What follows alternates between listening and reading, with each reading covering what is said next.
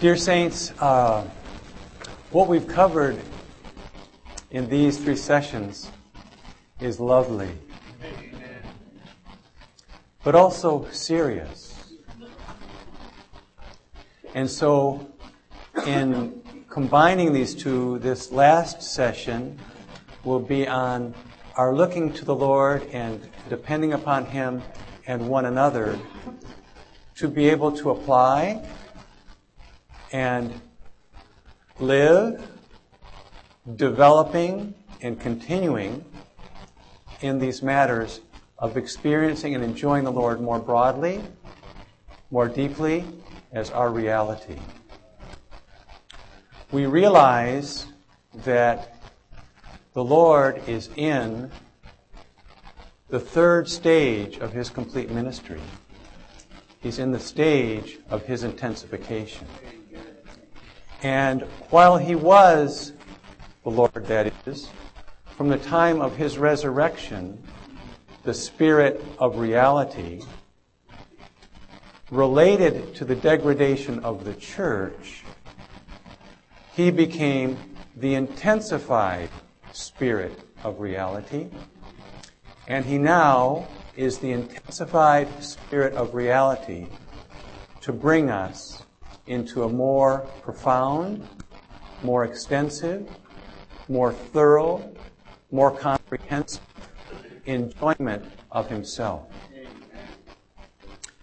The word entrusted to His recovery that we have touched on in the last 3 sessions is an example of the working of the Spirit of reality to guide us into all reality, but now in the stage of His intensification. But regardless of how intensified He is, and regardless of all of His longing and desire, there still requires major portion on our side. A measure of cooperation is required of us. And as we'll see, maybe in the outline that you have in your hand, He's going to continue to make sure we do this.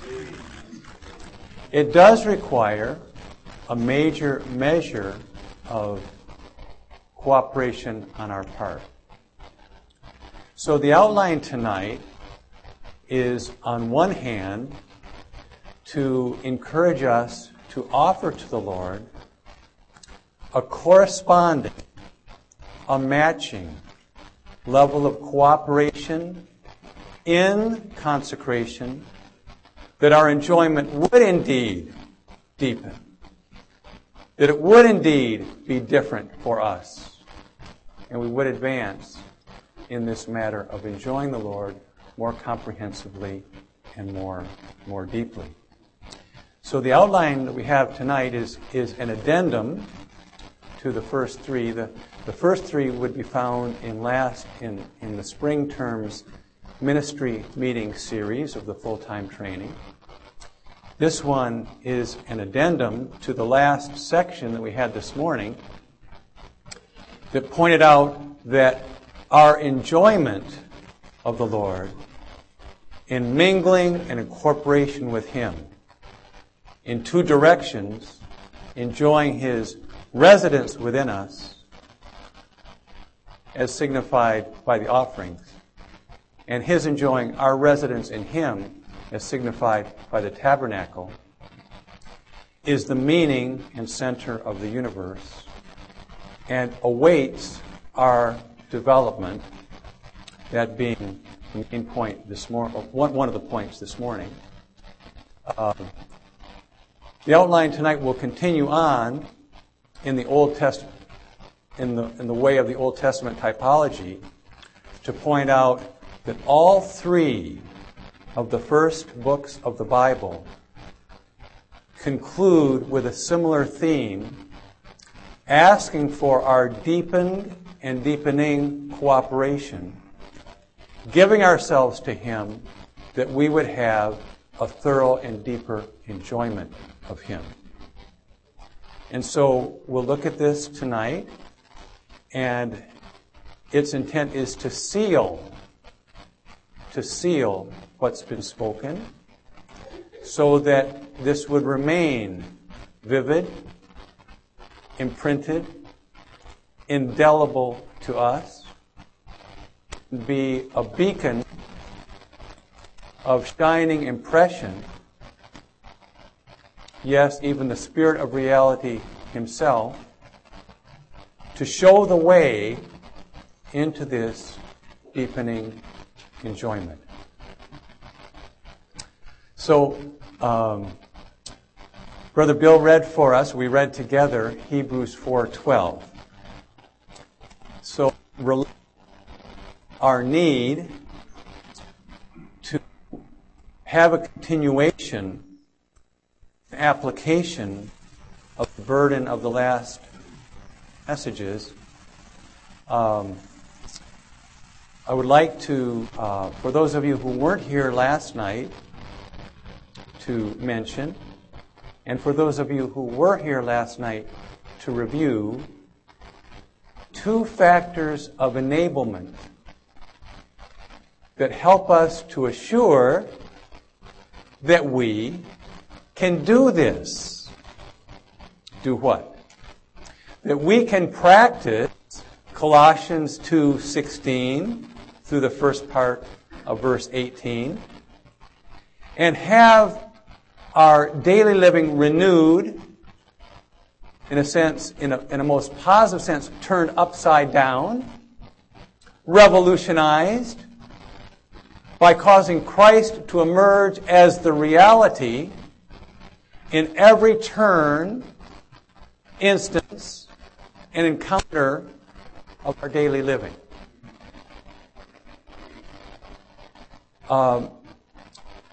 If we try tomorrow or continue tomorrow to apply this and find that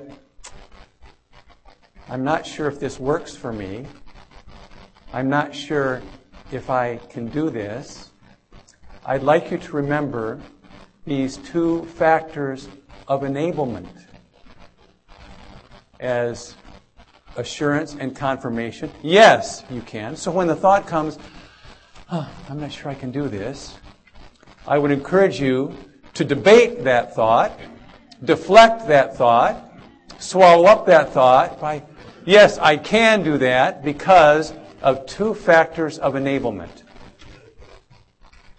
I can have my being pointed in 2 directions at the same time, interfacing with the person with whom I'm conversing, and meanwhile conversing with the Lord himself, because I have a regenerated, mingled spirit with a new inborn capacity that allows me to do something that I wouldn't be able to otherwise do or convince myself that I could do. And I can do exactly what the Lord Jesus did as he was living on the earth. We can be touching the Lord Jesus as he touched the Father, as we interface with persons and matters, as he interfaced with persons and matters. We can do this. We can do this because we have this regenerated spirit with an inborn capacity that was designed, equipped specifically, I repeat, specifically for this one thing. Your spirit was detailed, furnished to do this one thing. So don't think you can't do it. You can do it. And you're going to do it. But just as when you were maybe 3 months old, you didn't talk as well and as clearly as you do now. You had the ability to learn language and to articulate in your being in a form that needed to be developed. Call it a seed form. Likewise, when the seed of Christ himself as the seed of life came in to regenerate you, that seed carried with it this divine capacity. Now, if you exercise it tomorrow and it doesn't seem to smoothly just flow forth, realize there's a need for cultivation and development, watering of this seed.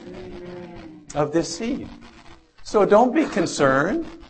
Just have faith in the seed, trust the seed, cultivate the seed, and continue to practice what we've talked about in the last 3 sessions. Just continue to do so. Now, in way of to illustrate how this can be cultivated, I'd like to just review with you what you've probably considered yourself very much, and that is Hebrews 4:12, which the brothers have frequently referred to in their ministering, and which refers to the fact that the Word of God has a particular function in our being, is able to separate the soul from the spirit. Without that separation, enjoyment of the Lord is impossible. But when that separation is made and is developed, that enjoyment is able to deepen and deepen and deepen until it reaches the level of Colossians 2:16 through 18. And we are able, through the indwelling Word, through the spoken Word, through the Word in the Bible, we are able to divide the soul from the spirit.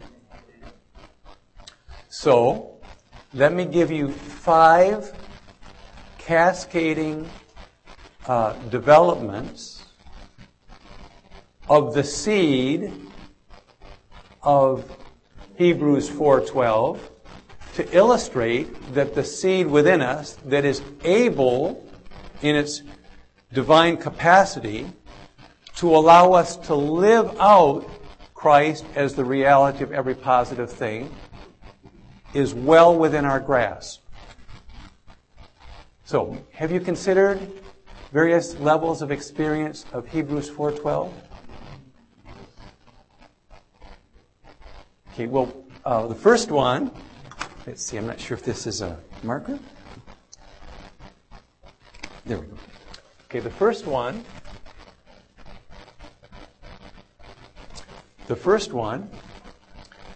we can use as a verse reference, 1 Thessalonians 5:23, which, as you know, uses the Greek pronoun to make clear that man is tripartite. So most people don't understand that man is tripartite. And many believers don't know or affirm that man is tripartite. But the Word, in definition, separates the soul from the spirit in 1 Thessalonians 5:23 by saying that the God of peace will sanctify you wholly, spirit and soul and body, which use of the Greek conjunction kai, and, there, indicates that these are 3 separate things. So, in the first level of our understanding of Hebrews 4:12, we come to know, oh, I have a spirit. Now, saints, if you don't know you have a spirit, how are you going to enjoy the Lord and touch the Spirit of reality who's there dwelling? Your experience of Him will be random, will be chaotic, may be rare. So, for the Word to show us that you have a spirit and a soul and they're separate, is the beginning of the enjoyment of Christ. Now, next is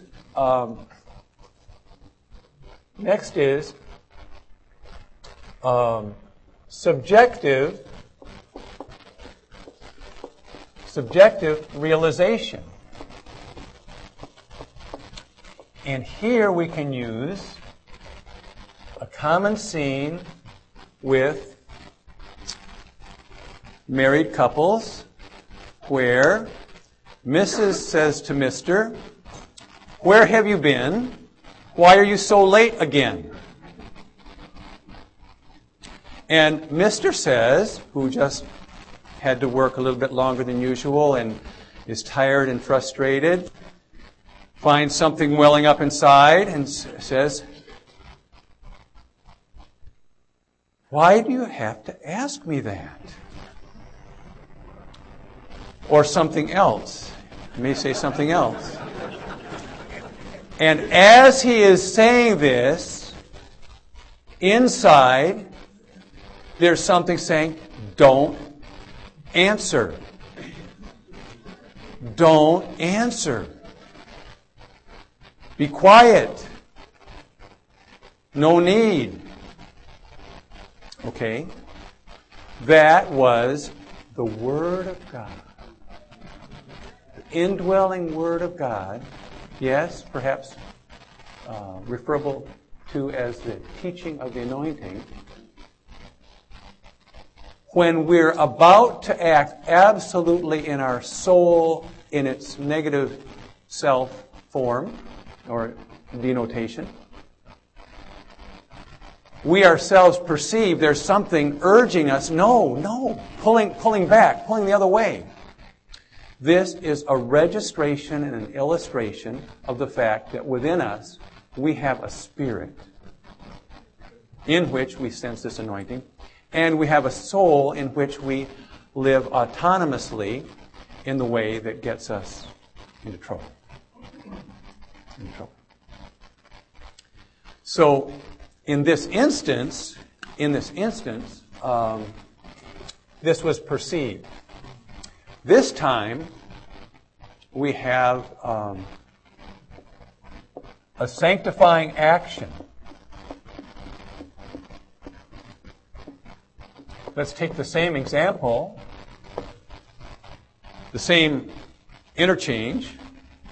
The husband's an hour late or an hour and a half late. "Where have you been? Why are you late again?" This time there may be some welling up. But there isn't only the registration, "Don't say anything." There's the realization and the choice exercised, "I don't say anything." And at home, there's peace. Rather than not having peace because she said, "What happened to him? He didn't answer. Nothing happened." Wow, something's going on. And there's this unexpected peace there, and the Lord is able to speak something in both parties. So these are developments of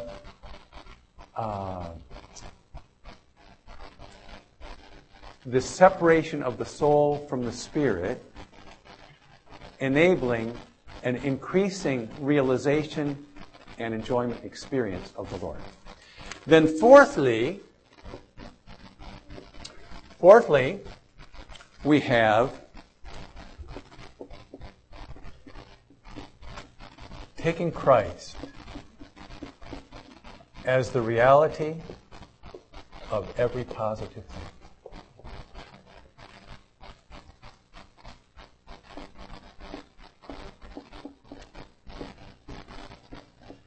And so this is a further development on having a situation and being rescued by the Spirit of reality, being rescued by His speaking, being rescued by the Word, and cleaving to our spirit at a time of need. Here, our learning spirit, our developing spirit, that is learning to have a function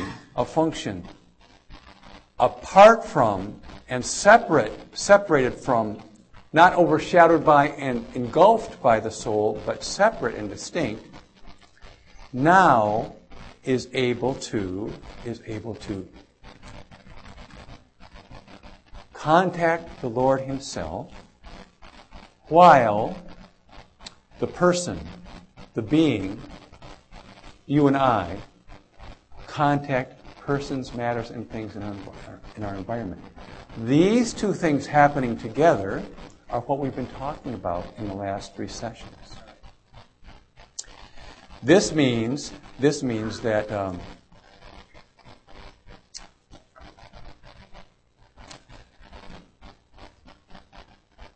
although it sounds like in Hebrews 4:12 we're strictly speaking about these two being separated, paradoxically, try to follow me here, paradoxically, the way the spirit and the soul and the spirit get divided and are distinguishable, and the soul is no longer under the spirit, is where the soul, which is the person,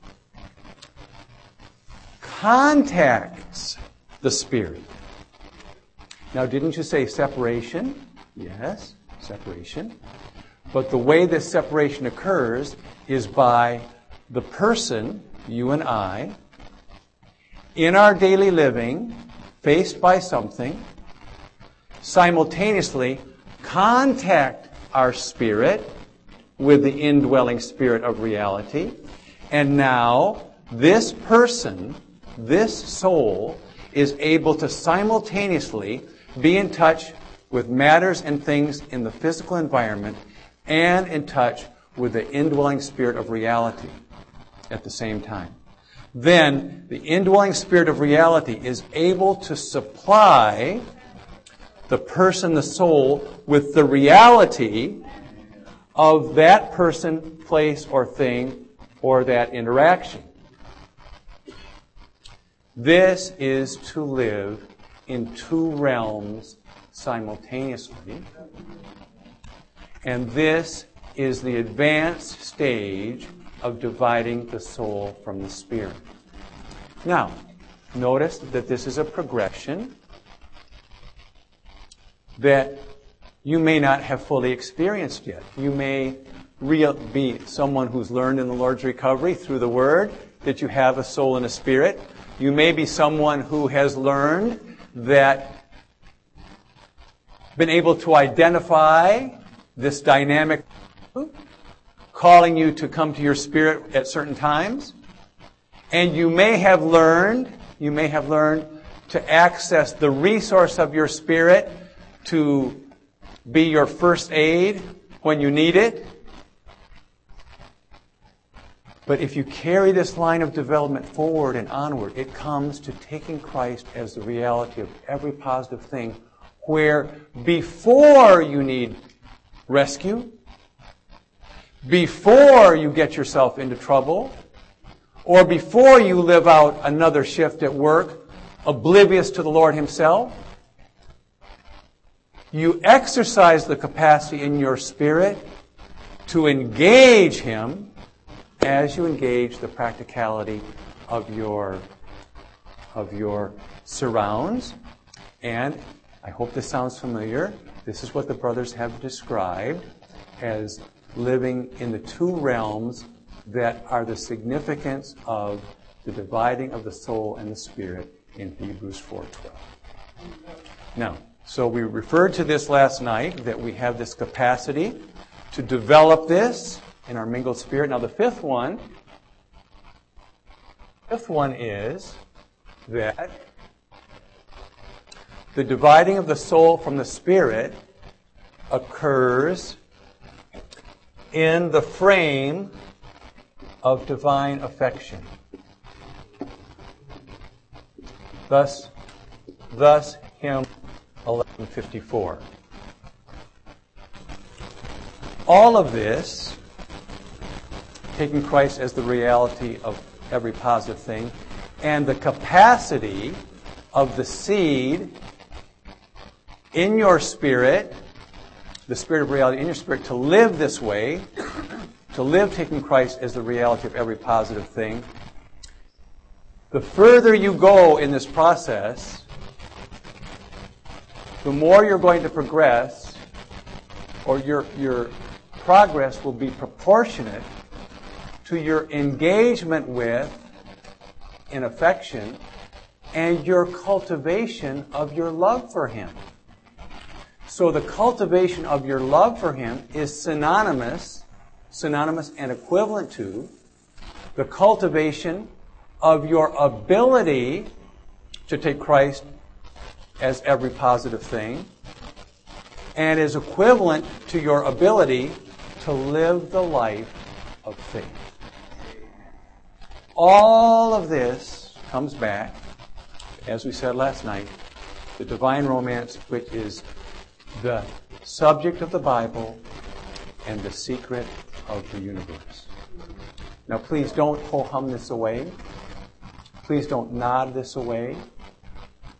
The Lord would like to court, woo, call you, whatever it is, attract you into deeper engagement with Him, because He's waiting for your affection, and He knows you need His affection, and under His wisdom and divine arrangement, this is how His economy works. This is how His economy works. Otherwise, this progression and your progression in the ability to apply what we've talked about in the last 3 sessions will hit a dead end. It'll hit a ceiling. It'll hit a ceiling. And you'll go a certain depth or a certain distance, and you'll find it's hard to go any further. And so this is the story in Song of Songs. As you know, Song of Songs is involved in turns in experience. And every turn of the lover in Song of Songs orients the pathway upward. And every turn is a turn mediated or caused by divine affection. Divine affection registered and divine affection responded to. And eventually, this 5th point, didn't finish it. This 5th point makes it work. So, not wanting you to be frustrated and find out or say, this didn't work, we need number 5. Or your capacity to enjoy Christ without limitation, according to the intensified working of the Spirit of reality, will be curtailed. It'll be frustrating. So, I mentioned to some of you or I may have mentioned it last night, that in Song of Songs chapter 2, or chapter 2 and stage 2 in Song of Songs, there was a need for a turn.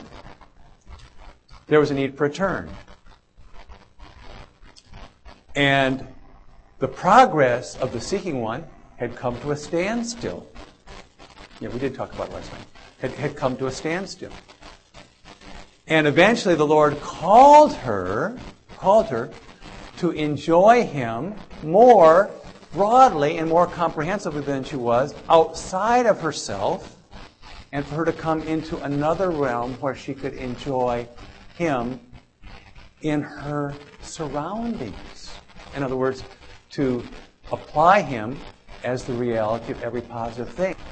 eventually his love subdued her, and she was able to do that, and she went on.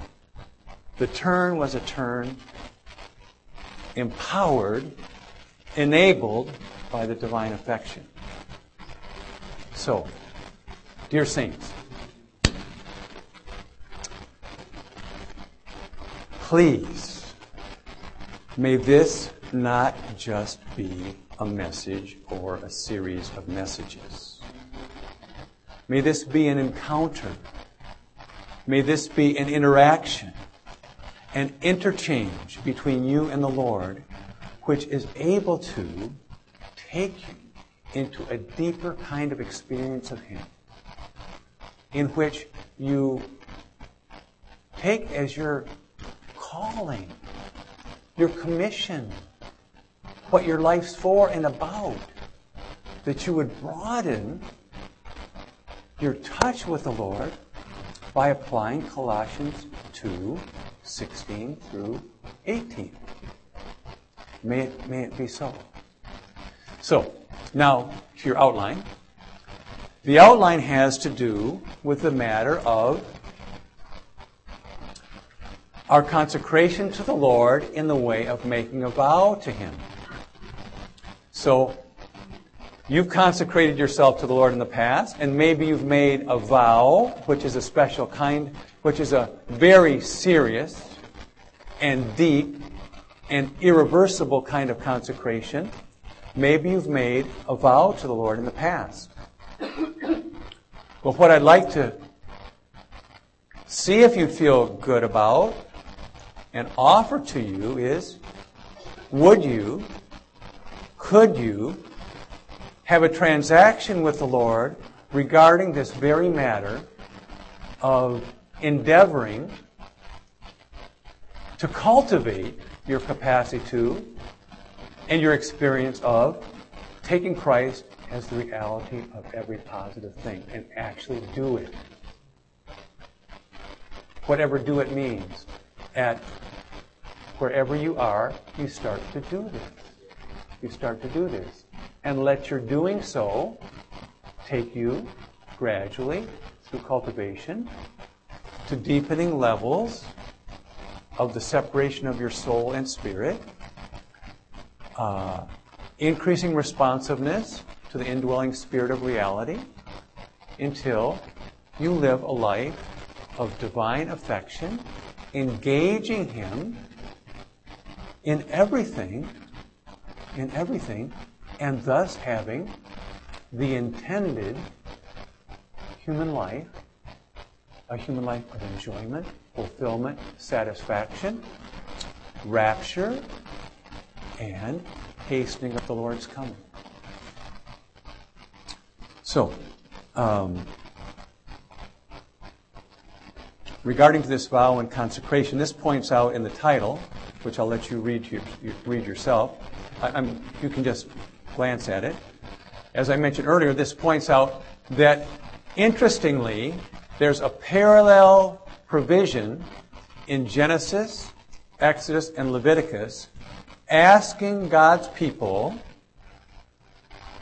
in typology to do what I'm asking you to do now, and that is have an exchange with the Lord in which a contact with the Lord in which you tell Him you're serious about this.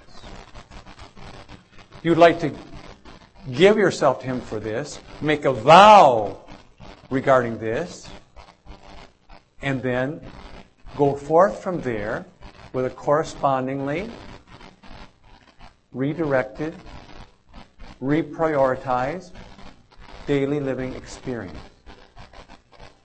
Now,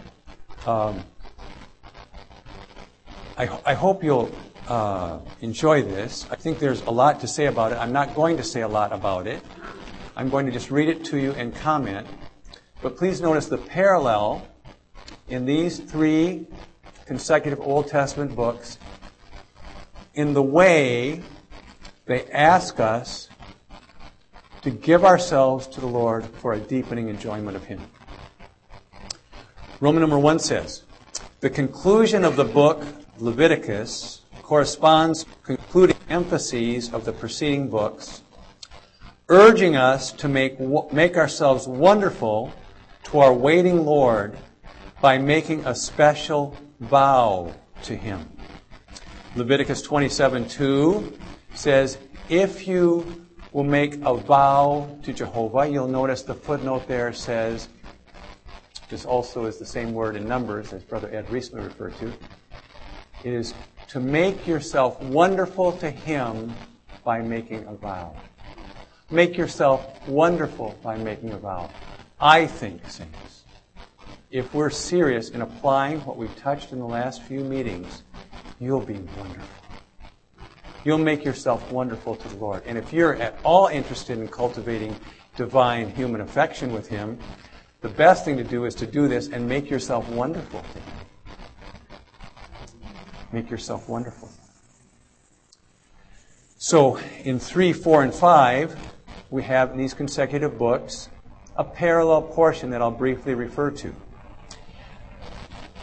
In point 2, I'll mention a little bit about this. You'll remember that Joseph, sold into slavery in Egypt, eventually under God's sovereignty, came to rise to power and to direct everything of that international kingdom, that kingdom that ruled the earth at the time.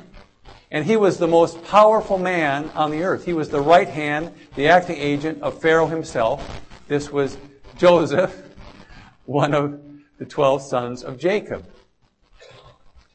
And under God's sovereign arrangement, there was a famine. And in the Holy Land of Canaan and in Egypt, there was no food. And this had been revealed to Joseph. And so he ordered his people in Egypt to save up everything year after year until every possible storehouse and every possible reservoir was filled with provisions. And then the famine came, and the people, having no food, had to come to Joseph. And they asked for food. And he said, sure, and it'll cost this much. And so after a period of time, they ran out of money. And so they paid for the food with livestock. But this was a long, extended famine. The livestock was gone. And so they sold to Joseph their land to pay for the food. Then they used up that food. And what was left? All they could do was sell their entire being to Joseph to not starve to death. And pretty soon, Joseph, representing Christ in the millennial kingdom, was over and owned everyone and everything. So, in the commentary on this, our brother points out that eventually, in our enlarging enjoyment and experience with the Lord, our enjoyment involves our paying a price. So what price do we have to pay? Well, we have to pay the price of cultivating this seed within and going against our natural being to live a life of enjoyment of Him. Very costly, huh? That's not costly on one hand. But on the other hand, our entire natural being, with what we care about, what we have, what we possess, what we secure, apart from Christ, we have to let go, and everything goes to Him. So for our dear sister in the church in Irving, her husband has to go to him. Her house has to go to him. Her livelihood has to go to him. And yes, her person has to go to him. And she becomes someone who takes Christ as the reality of every positive thing. Now, just so you don't think that this is too harsh, Joseph eventually placed all those people he had bought through his kingdom and supplied them with everything. So this means that as we live this way with the Lord, He puts us where He needs us to be and supplies us with everything and prepares us for the millennial kingdom. But so there were these four prices, right? There was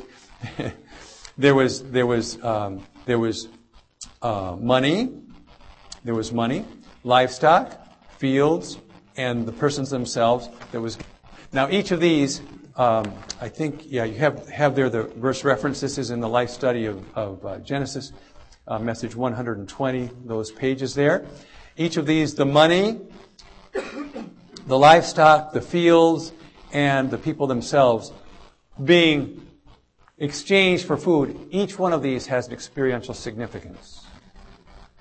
But basically what it means is that we no longer hold on to what is us and what is ours, and we bring the Lord into everything, relinquishing it to Him, and in a sense, we no longer have anything apart from Him, but we have everything in Him and with Him. This is the result of taking Christ as the reality of all positive things. So, there were four prices that people had to pay Joseph to be able to have sustenance, have supply.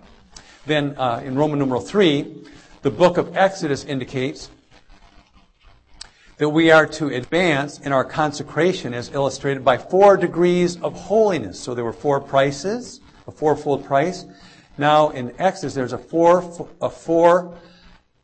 degrees of holiness of His people, for which the Lord, as our high priest, bears responsibility. Now, to maybe be more direct in explaining this, I'll read these points to you and then comment. Point A says, the white linen turban worn by the high priest, this is referred to in Exodus 28:38, bore a golden crown with the words, holy unto Jehovah. This was the part of the priestly garments. He wore this turban with a gold plate that said, holy unto Jehovah. So the high priest here represents Christ, who was the one typified by the high priest, who was holy unto Jehovah. This high priest was to bear responsibility for the offerings of all the people. Now I'll try to explain what this signifies here.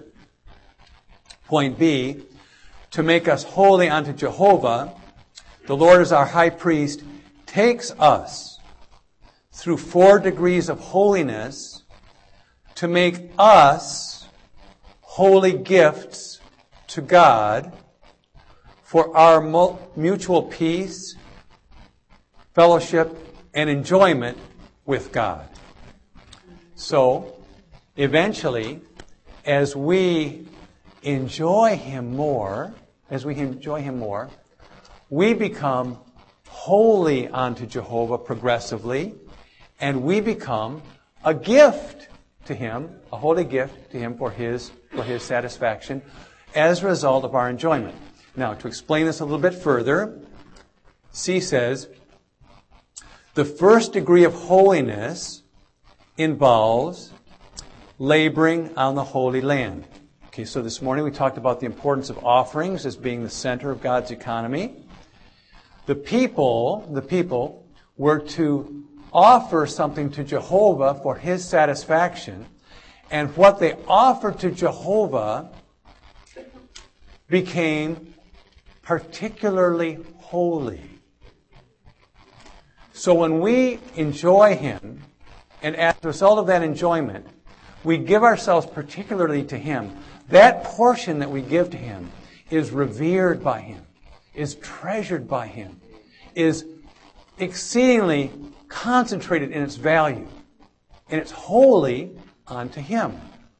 Now, to have an offering that would be enjoyed directly by God in this way, the first step was an Israelite had to cultivate their tract of land. If they didn't labor on the land, they wouldn't have anything to offer. So, for us to be holy unto Jehovah, or for us to have something as an offering to Jehovah, the first step is that we labor on Him a little bit. Try to enjoy Him a little bit. And as we do that, we cultivate Him as our portion. Colossians 1:12. Cultivate Him as our portion. Something is produced, and this becomes something we can offer to Him. Now, in the ordination, the Israelites took what they produced on the land, and then point D says, the second degree of holiness involves our producing through this labor a harvest of holiness. So this is the second one. First you labor on the land, and that's the first degree of holiness. You produce something and harvest, that harvest is holy. The labor is holy, now the harvest is holy. Harvest is holy. Then D, let's see. Did I leave out the third? Looks like I left out the third. Okay. So, third degree of holiness is that you take the harvest, and you take it to Jerusalem during the feast, and of that harvest, you give 1/10. The top 1/10 you give to be offered to Jehovah, and the rest you enjoy with God's people. That top 10th is the third degree of holiness. And then that part is given to the high priest. Then the high priest takes that 1/10, that is the third step of holiness, third step holy, and is particularly holy. And then the priest takes 1/10 of that and offers it to Jehovah. And the priests get the remaining 9/10 of that holy portion for themselves. So by the time Jehovah gets that 1/10, that's 1/10 of 1/10 of... Anyway, it's very precious to Jehovah. Now everyone was supposed to do that, and by doing that, they were brought into enjoyment of, they brought enjoyment to Jehovah and enjoyed Jehovah in these varying steps. Now, why did the priest have on his turban the golden plate saying, holy unto Jehovah?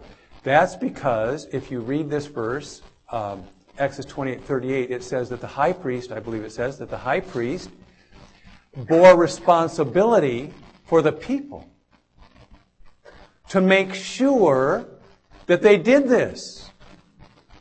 And if the people didn't do this, it was the solemn responsibility that fell on the shoulders of Aaron the high priest.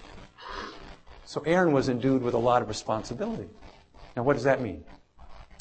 That means that in this wonderful matter of taking Christ as the reality of every positive thing, when you reach a point and you say, I don't think I can do this, or this isn't working for me,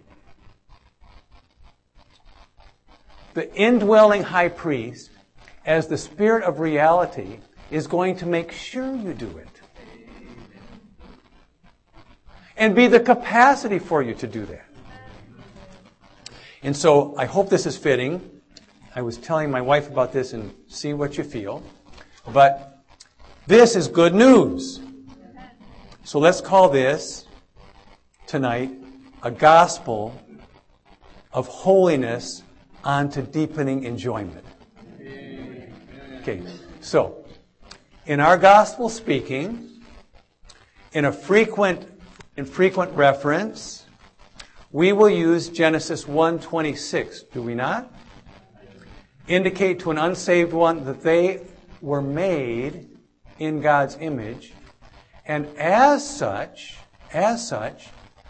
were made in a way that as a vessel to contain God, they can believe in Him and receive Him and have their vessel filled and no longer be an empty vessel and have satisfaction in life by being filled with God. And we illustrate this by bringing along with us a glove. And we say, you who need to believe, you are represented by this glove. And you're empty and floppy. But you can be substantial and full. And God, who is the one in whose image you were made, is like a hand. And this glove is like you. Now what needs to happen is you join me to pray, and He, as the divine hand, will come in to you as the glove, and you will be a person with meaning according to God's design. So sometimes we share the gospel this way, am I right? Okay. Now, how do you think the Spirit of reality, as the fulfillment of the high priest in Exodus 28:38, who bears responsibility for making sure you render to God the enjoyment, the offering of enjoyment that you should offer to Him, how is He going to do that? How does He do that? Well, for your encouragement, I'd like to say that there's a gospel message here. When He came into you, when you heard this gospel message perhaps, and He came into you, and came into you as the hand into your glove, He already was a hand in the glove. So a hand in a glove came into the glove. And so the divine being in humanity came into your human vessel as the Spirit of reality and as the high priest, as the one who already lived this way. Already lived a life of reality, already lived a life with the Father that corresponds directly to Colossians 2:16 through 18. Now He, as the perfect glove, with the hand, came into your frayed and defective glove, and is in it now the capacity to live a life of deepening enjoyment. And this is this resource I referred to. This is the capacity that came into you when you were regenerated. Now, as the high priest, He's going to remind you, supply you, undertake for you, provide you with everything you need to be able to live this life of enjoyment.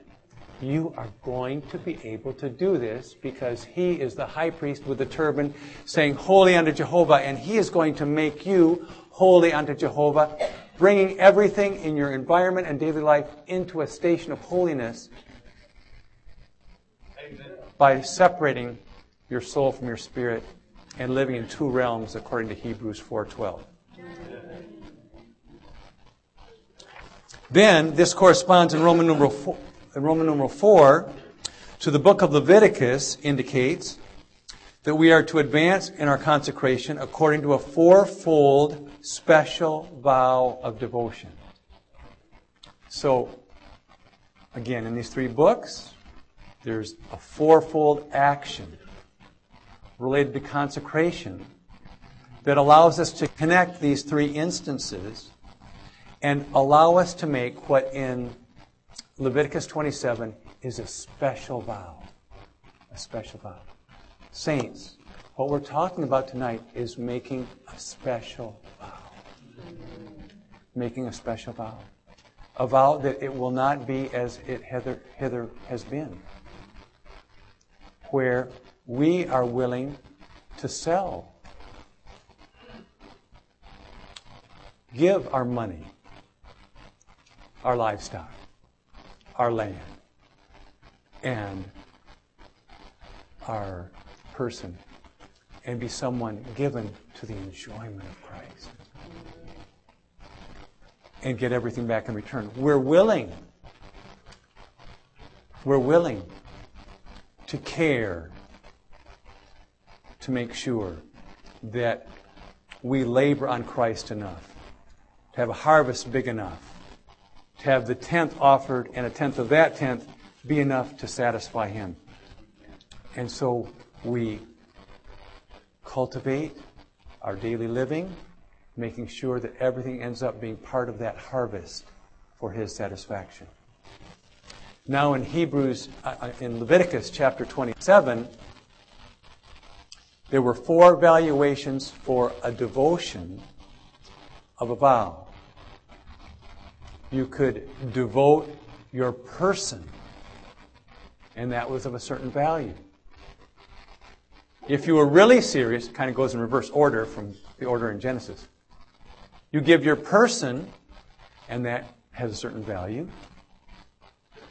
You give your land, and that has a certain value. You give your livestock, and that has a certain value. And you can also offer monetarily. Eventually, the implicit inquiry is, will you give everything to me? Will you devote, in way of a vow, everything to me? Saints, that's what we're asking for tonight. That's what we're asking for. That we would embark on an endeavor in intensification of the spirit of reality, to draw the Lord as our way and as our reality into everything that He has positioned around us, as we've talked, to cause us to enlarge our enjoyment of Him to the point that we live with Him, He lives with us. So,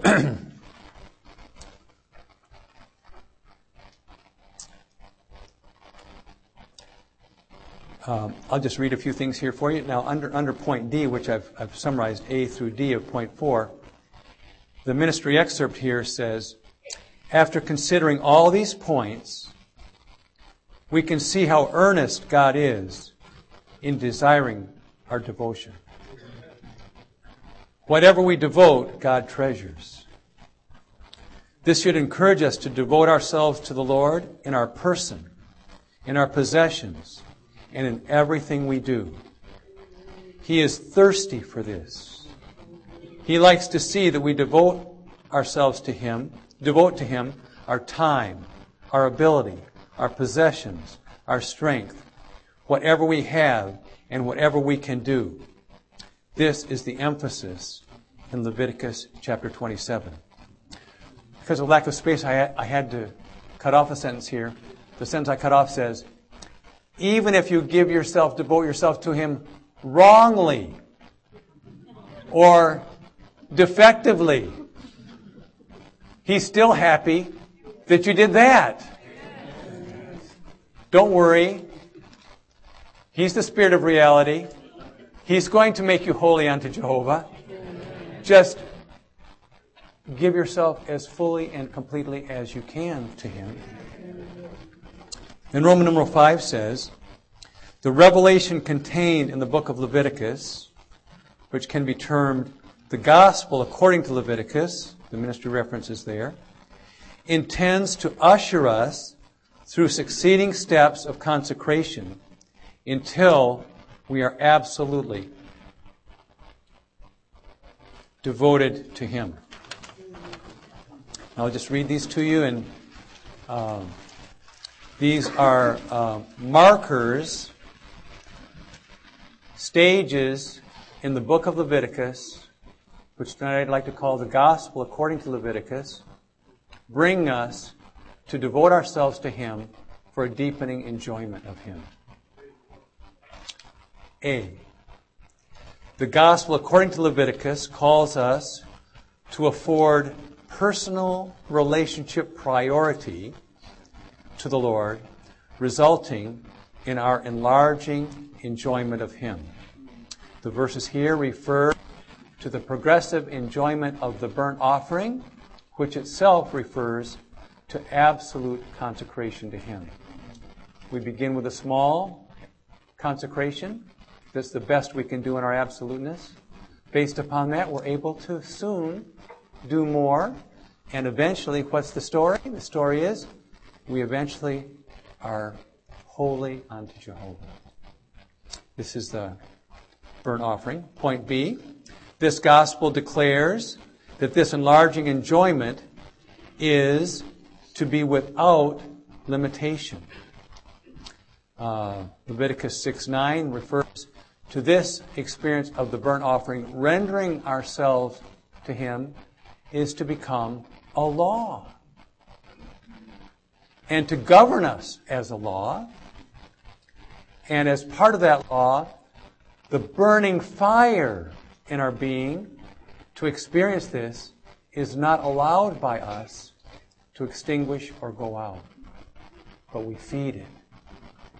We supply the wood to it. We burn wood. Consecration is burning in us all the time. C. This gospel then declares that our personal consecration rightly issues in our service to Him, our priestly service to Him. So in Leviticus, as a result of our giving ourselves to Him to enjoy Him as signified by the offerings, in the way of absoluteness as signified by the burnt offering as the representative one of them, the Israelite was able to consecrate himself to serve. Be brought into the tabernacle to begin to serve, indicating that he was brought into the enjoyment, the mingling, the incorporation that we mentioned this morning. Then this person says,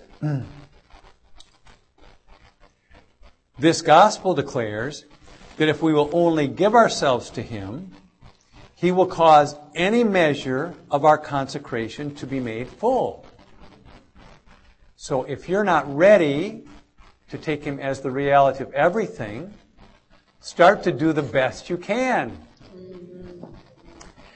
And you'll find that He will count that and credit that to you as an intention to be absolute for Him, which then He will support and allow you to be more absolute for Him and for the enjoyment of Him. So this is a lovely verse. This is Leviticus 22:18b. In Leviticus 22:18b it says something like this: if you shall offer a free will offering, it shall be as a burnt offering. And if you offer a vow, it shall be as a burnt offering. So what does Brother Lee say about this? He says that wherever we are, if we're sincere, we consecrate, we offer ourselves, devote ourselves to the Lord to the degree we can, He counts that as if it were full. And will support you to arrive at that fullness. Then E, this gospel declares that our rendering ourselves to Him in the principle of burnt offering will cause us to become as holy as He is. And so in these verses, we have verses that say that you shall be holy because I am holy. These are the verse references. How are you going to become holy as He is holy? Of course, this matches the golden plate on the turban of the priest, right? That you'd be holy unto Jehovah. You become as holy as He is by enjoying Him. He says, you will be. It isn't just a command. It's a promise. It's a prophecy. You will be as holy as I am. This indicates, saints, He's going to do it. He's going to do it, and He's going to cause us to enjoy Him to the degree that we're as holy as He is. Then F, this gospel declares that eventually we will respond to His call for our consecration to the extent that we are wonderfully, consummately, and irreversibly devoted to Him. So here in these verses, in Leviticus chapter 26, you'll remember it says, please keep my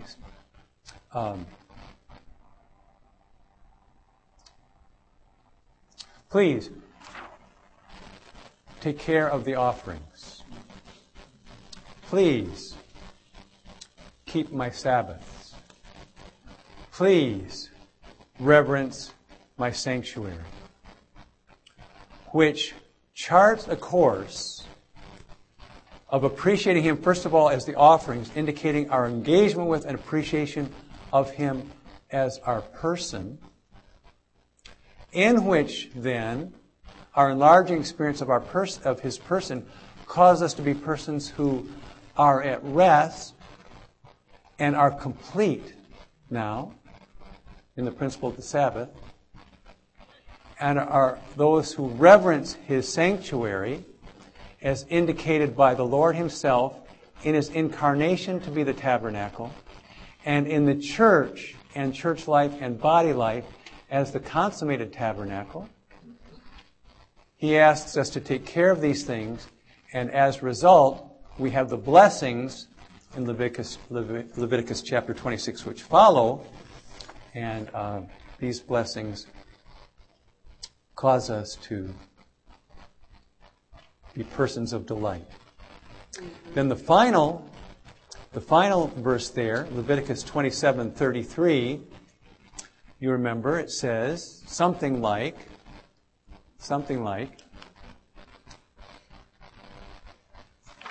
if you, somewhat paraphrasing the previous application, if you would please offer to me a consecration as a fulfillment of an Old Testament offering placed on the altar, please place something there, but don't think it's reversible. Don't think you can back down. Because what you've placed on the altar, if you remove it and place something that's less expensive or defective, you can do that, but the first offering is still mine, and the replacement offering is also mine, and you can see what happens. Eventually, we go from one level to another level to another level, and there's no way of weakening, releasing, tracing back. Saints, we're going to deeper enjoyment. But let's devote ourselves to Him for this.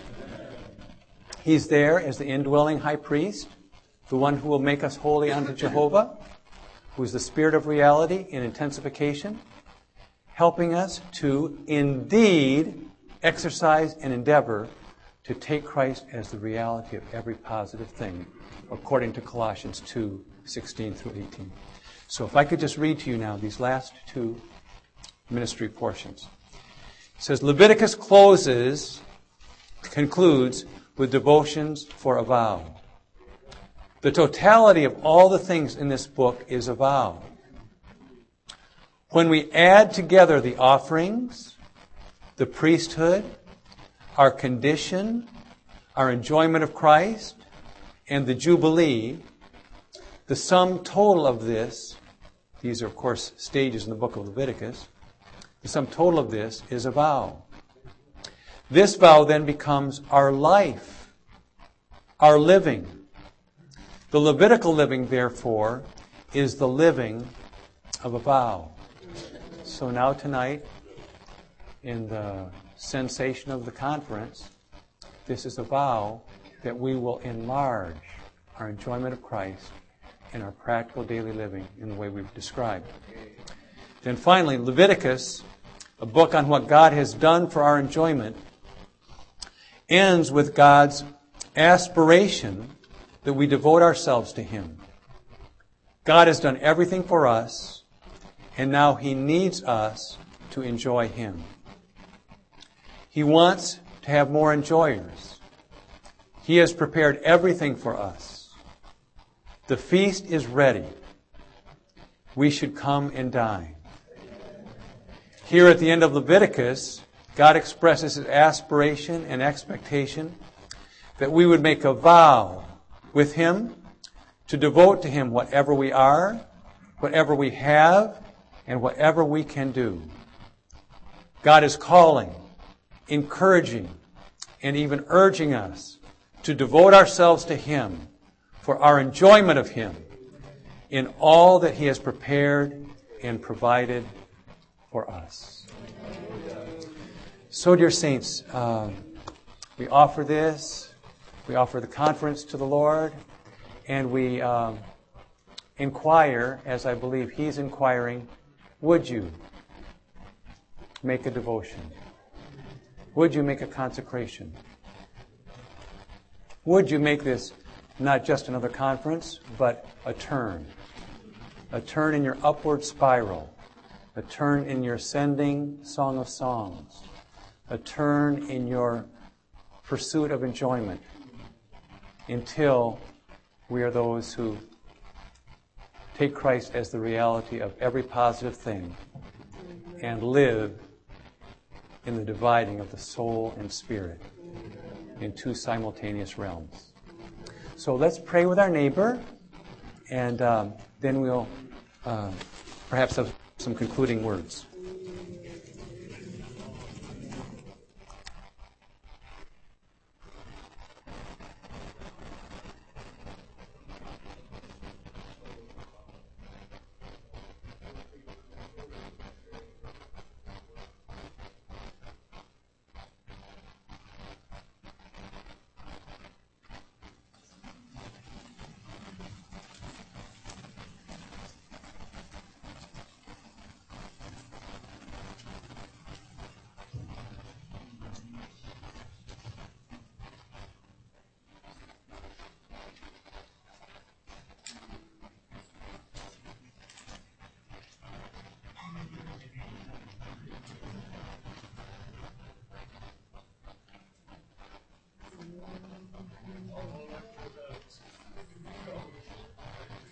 Praise the Lord. I've enjoyed this conference so much. Oh, Lord Jesus. Oh, Lord Jesus. We love you, Lord. Oh, Lord, we want to take you as a reality. Oh, of every positive thing. Oh, I do want to enjoy the Lord moment by moment. Oh, I want enjoyment day by day. Oh, Lord Jesus. Oh, Lord, I give myself to you wholly. Oh, Lord, I give myself to you fully. Oh, Lord, I devote this to you. I give this vow to you. Praise you, Lord. Amen. I really appreciate this word. I appreciate that the Lord wants to bring us on. He doesn't want us to remain on the surface. He really loves us, and He wants our whole being to be given to Him. Just praise the Lord for this. Lord Jesus, I just want to share that my experience whenever I give the Lord something is that he is faithful.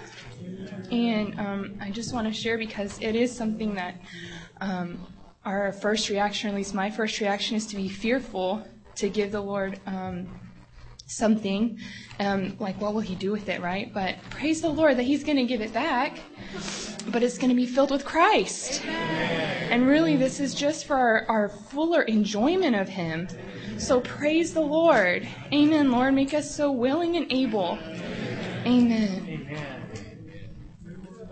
I really appreciated the final words from this last message, just in hearing that the Lord will do it. And, just in thinking, just from hearing all these words this weekend, enjoying Christ as the reality in every single thing, part of me is like, oh, well, that's just, kind of impossible. And just in my natural concept, I'm like, oh, that's kind of unattainable, but in reality, we can have Christ. And not only we can, but we already have him. And so I just really appreciated this assurance that the Lord will bring us on.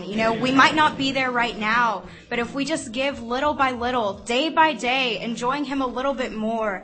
And even, earlier I was talking to a sister, and we were just talking about how when we ask the Lord in the morning, Lord, remind us to call on you today. Lord, remind us to just treasure you, to treasure your word. He's so faithful that he will do it. So we can pray such simple prayers like this, and slowly but surely the Lord will be growing and gaining us. So I was reminded of a line from a hymn that says, "Blessed assurance, Jesus is mine." Why, what a word. I was, at the end of this, I just was touched in the way of Paul in Philippians 3:14, where he says, "I pursue toward the goal for the prize to which God in Christ Jesus has called me upward." Just even in Rick's concluding word, where this is spiraling tighter and tighter as we're going upward. We're headed to Christ. Amen. We're headed to where we are enjoying him all the time. Amen. In a seamless way. Amen. There are words in this conference this weekend that I have really loved. One is, we're in an arena where Christ is everything. Amen. This is a wonderful arena he's placed us in that defines everything that he is, and is there as love notes for us to take and turn to him by his little love notes that he puts in every place. Amen. And this is a wedding parlor, which is bringing us into him as the bridegroom and causing him to come closer to us as we take him. Amen. He doesn't impose himself on us, but as we take him in all the little things, he becomes closer and closer to us. And he wants to love us and hug us and cause us to love him. Amen. And I really enjoyed this matter of seamless.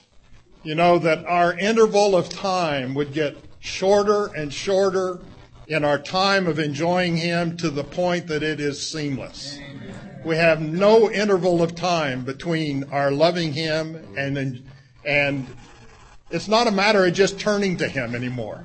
It's not a matter of realizing he's just our resource in this instance, but we're enjoying him constantly. Amen. Praise the Lord. Hallelujah. And then tonight, I just enjoyed this matter that we need to be those, irregardless of how short we think our consecration or our vow is, we would just consecrate ourselves. Amen. He will take us up. Amen. He's the one fulfilling it. Amen. Just like in the Song of Songs, he brought her forth under the apple tree. And he was the one that brought her all the way. Amen. Praise the Lord for such a Christ. Amen. Saints, I just enjoyed this title, that it's a glorious pathway of consecration, according to the revelation contained in the Old Testament books, Genesis, Exodus, and Leviticus.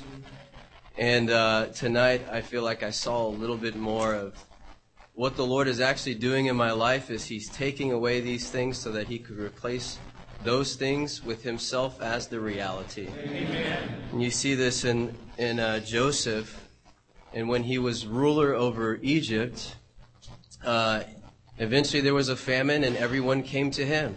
They came to him, and they had to give him all of their money. They gave him all of their land. Eventually, they sold their very person to him. And this is just so encouraging, because as things diminish, the things of this world grow strangely dim. Christ just replaces himself with those things.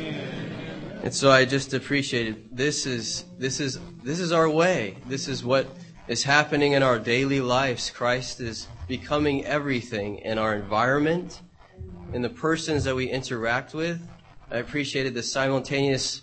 We could be in our spirit simultaneously speaking and contacting Christ, and at the same time contacting people in our environment. Amen. This is miraculous. It's too good for words. Amen. It's just amazing. It's incredible.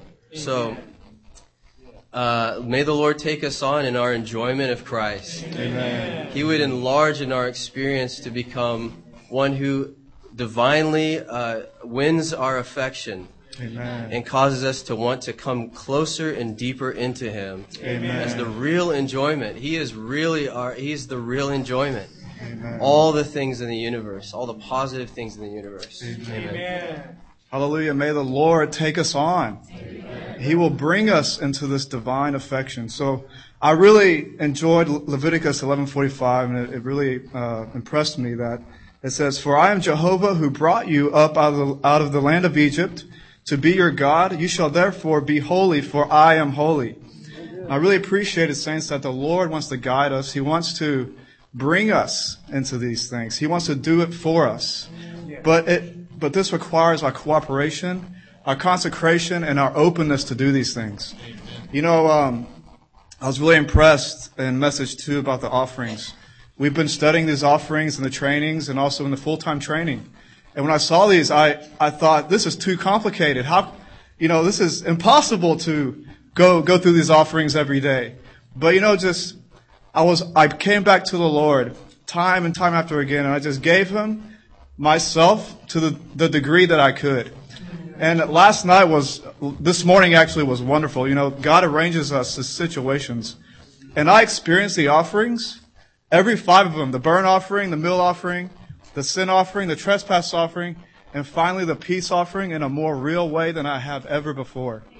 And it wasn't something I did, but I just came back to the Lord, open, willing for Him to guide me into all the reality. Wow. So this is what the Lord wants to do to us, or do for us. But we need to just be open and consecrate ourselves to Him. Amen. Keep coming to Him to apply all these wonderful divine facts, and He will apply it for us. Amen. Oh, what a lovely one we have. He loves us so much, He leaves us love notes everywhere. I enjoyed that also. The brother shared that. And I'm just so thankful that we've been reminded to see that everything around us are just reminders to turn to the Lord. And it's all just a shadow. And somebody asked me last night after the message, what did it mean, the word shadow? And I was considering, and I was like, wow, this is so wonderful. Everything really is a shadow. I was explaining it, and I was like, well, it's kind of like a metaphor. And I was like, no, everything what appears to be real to us is actually just the shadow of the real reality, Amen. Which is Christ. And we, of course, lose sight of it. But our Lord loves us so much. And, what He's asking of us is not hard. What He wants to give us is enjoyment of Him in all things, in all our experiences, all the things we're going through. He's asking us to enjoy Him and to make everything so wonderful. So I just enjoyed all the sharing, and that this one is the spirit of reality. He's indwelling us, and He's going to bring us to fulfillment. Amen. Hallelujah. Amen. Hallelujah.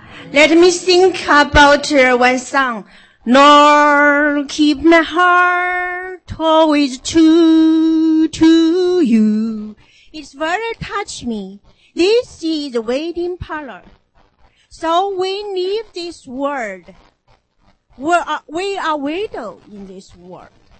We're waiting for our bridegroom. Our Lord Jesus is our husband. Oh, Lord Jesus, I'm very touched about this special role. What is special role? We give ourselves to Lord Jesus because He gave Himself first to us. He died on the cross for us. So why we doing the consecration to Him? When I meet God first time, I cannot quite from Him. In the morning, I drink coffee. I need to drink a cup of Christ first. I'm so touched by, brother said, oh, even we consecration the wrong to Him, He knows. He knows. He knows our heart is true. Our heart is pure. Oh, God is seated on the throne in heaven. Lord Jesus is standing right of Him. He will pray for us. He bears our burden. His mercy and grace guard us.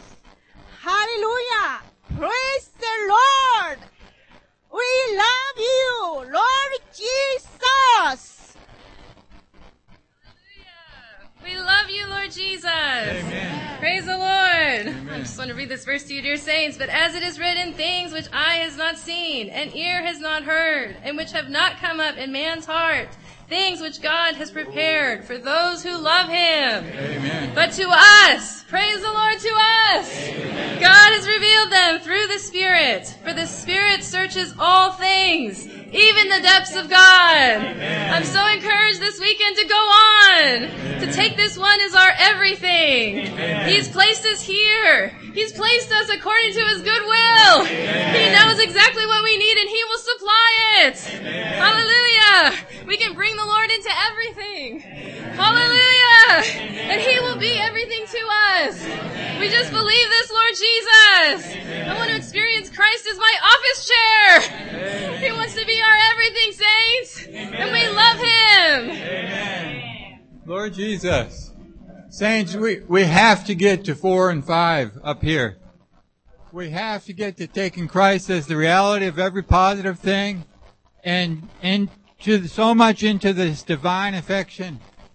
The first thing up there to see that we have a soul and a spirit, it's good, but it's just doctrinal. Then the subjective realization, that's a revelation. That's good. That's better, but still, we need some experience. Then the third thing, it's an experience, but it's short. It's just momentary. You know, I mean, it's wonderful. We need the experiences, but we need to enjoy the Lord all the time. Amen. What did the Lord save us for? Just to love Him, to be with Him all the time. So, you know, we get these doubts, these feelings like, oh, how can that be possible? But one of my biggest encouragements, I'm not going to mention any names, but to be around some people. Sometimes you get around some people that, probably not all the time, but it seems like they're enjoying the Lord all the time. At least, you know, enough so that it spills over and like, wow. And that's the kind of people we need to be. And I think most of us have been around people like that. And consider that and realize that thing that we can't get there, that's a lie. Because that's where we need to be. Amen. Praise the Lord. Yeah. This conference end with a vow. Amen. Amen. And the vow is the totality of the offerings, priesthood, our situation, our enjoyment of Christ. How about Jubilee? Praise the Lord. Yeah. Yet from tomorrow on, or from whatever, we might say, okay, I have the vow, I'm going to keep the vow. The way to keep the vow is to get into the enjoyment of the Lord. Amen. Hallelujah. So the Lord is looking for the enjoyer. The people, the more people or more saints enjoy of the Lord, the more, you know, we can keep the vow. And the more we keep the vow, the more the building up of the church, the body of Christ, will come to truth. Oh, praise the Lord. Amen. So, the feast is ready. Amen. The Lord is calling. Amen. How about we all answer our Lord's calling? Amen. And day by day, we get into the enjoyment of Him so that this vow can be fulfilled within us. Praise the Lord. Amen. Praise the Lord. Amen. Dear saints, it seems like so many terms that I had within my vocabulary have all been extended into one item, and that is enjoyment. Amen. For example, our brother opened tonight with a sevenfold intensified spirit. But I didn't really take it into meaning the Lord taking us, guiding us by the Spirit of reality into Christ as all the things that are positive in the universe. I hadn't, as a reality of all the positive things in the universe, I had not extended that understanding of the sevenfold intensified spirit out like that. Now it has a different meaning to me, the sevenfold intensified spirit. You realize that our brother gave us a cascading matter of development. A seed is like that, and a seed, we basically got a seed here tonight. What is a seed for but to cultivate, to grow and develop? And I'm so encouraged that it's been opened to us in such a way that the one who is going to carry out this fulfillment has a capacity, and that capacity is dwelling within us. Amen. But I would say even something even deeper than that capacity is this thing called divine affection. And our brother shared, this is what makes this a work. He wants to make this work even more than we do. As we begin to step into this in a little bit, there will be this process of the development of the seed, and we will eventually have that living in two realms simultaneously. Amen. Yeah, we're living in a wedding parlor. Hallelujah. And he's the bridegroom. Amen. I love Joseph Jesus. I just appreciate this word because we're giving up more and more. Amen. Hopefully, right? I want to advance in my consecration. Amen. But as the price gets higher, it's just like the food gets richer. And so I just worship the Lord for this speaking. And I looked over at my brother sitting next to me. I was like, we're hanging on to every word. I'm hanging on to every single word in this speaking. And I want to enter into it. So hallelujah. May we really go on. May this be our experience. And may the Lord gain our whole being so that His bride would be prepared and match Him. May the Lord gain our whole being so that His bride may be prepared. Tonight I felt like I heard the gospel in such a fresh and new way. I didn't even realize there was something called the gospel of holiness. The saints, there's something called the gospel of holiness. And this is the Lord gaining an increase and advanced consecration in us, that we would have an increased degree of holiness in our being. And the result is the issue and the result is that He's bringing us into a deeper and ever increasing enjoyment of Himself. And this is something, anyways, it seems so abstract and profound, like this entire weekend, but I realize actually this is very attainable. Amen. Because we have a perfect glove with a hand in our frayed and defective glove. And this perfect being in our being will carry this out for us. Amen. We already have a life in our spirit that's lived out a life in reality. Amen. So we just need to be ones living in our mingled spirit. Amen. And this one in our mingled spirit will live the reality in us. Saints, I enjoyed that Christ is a hand in the glove, and He's coming into the glove. Meaning Christ has done everything for us. He's already lived a life in reality, and now this person is in us. I enjoyed another small point about how even if we devote ourselves wrongly, or even without the full realization of what we just did, the Lord still treasures that. Praise the Lord.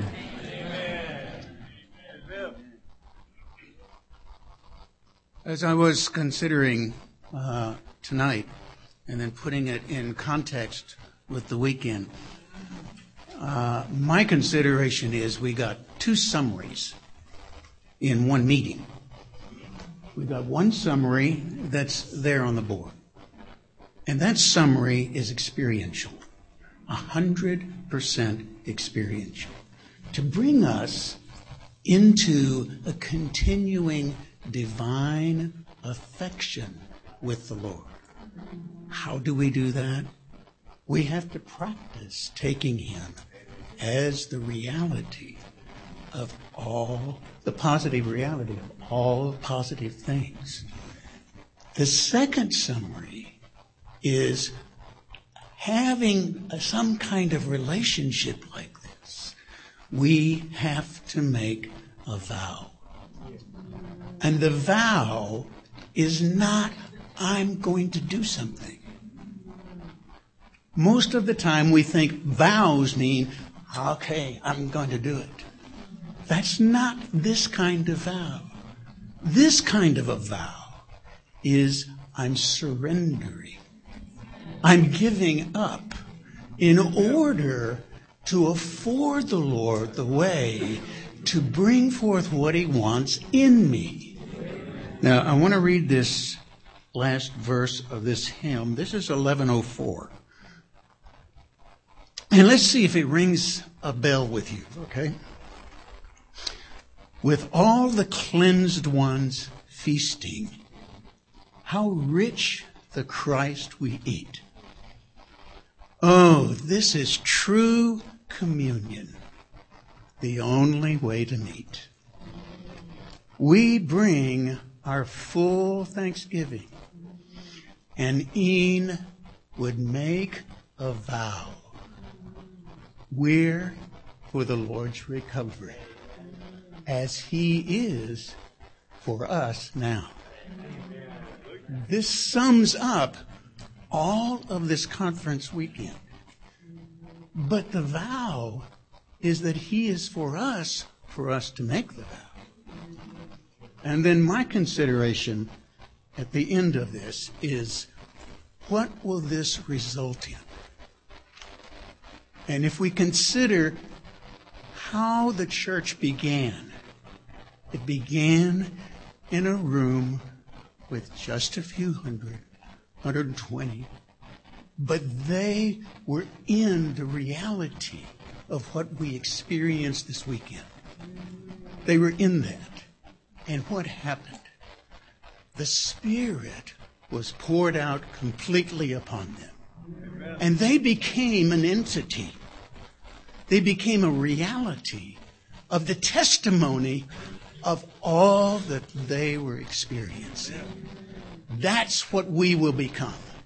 If we can go on in this way, experiencing the Lord moment by moment, at least attempting moment by moment, to be able to get into the experience individually and corporately, so that we have a testimony of a people who are living Him, enjoying Him, and He can pour out on us the reality of all that He is, and we can testify that. We become the living testimony of His reality. May the Lord do it in us. At the closing of this age, may this become our reality. And we in Him are made real.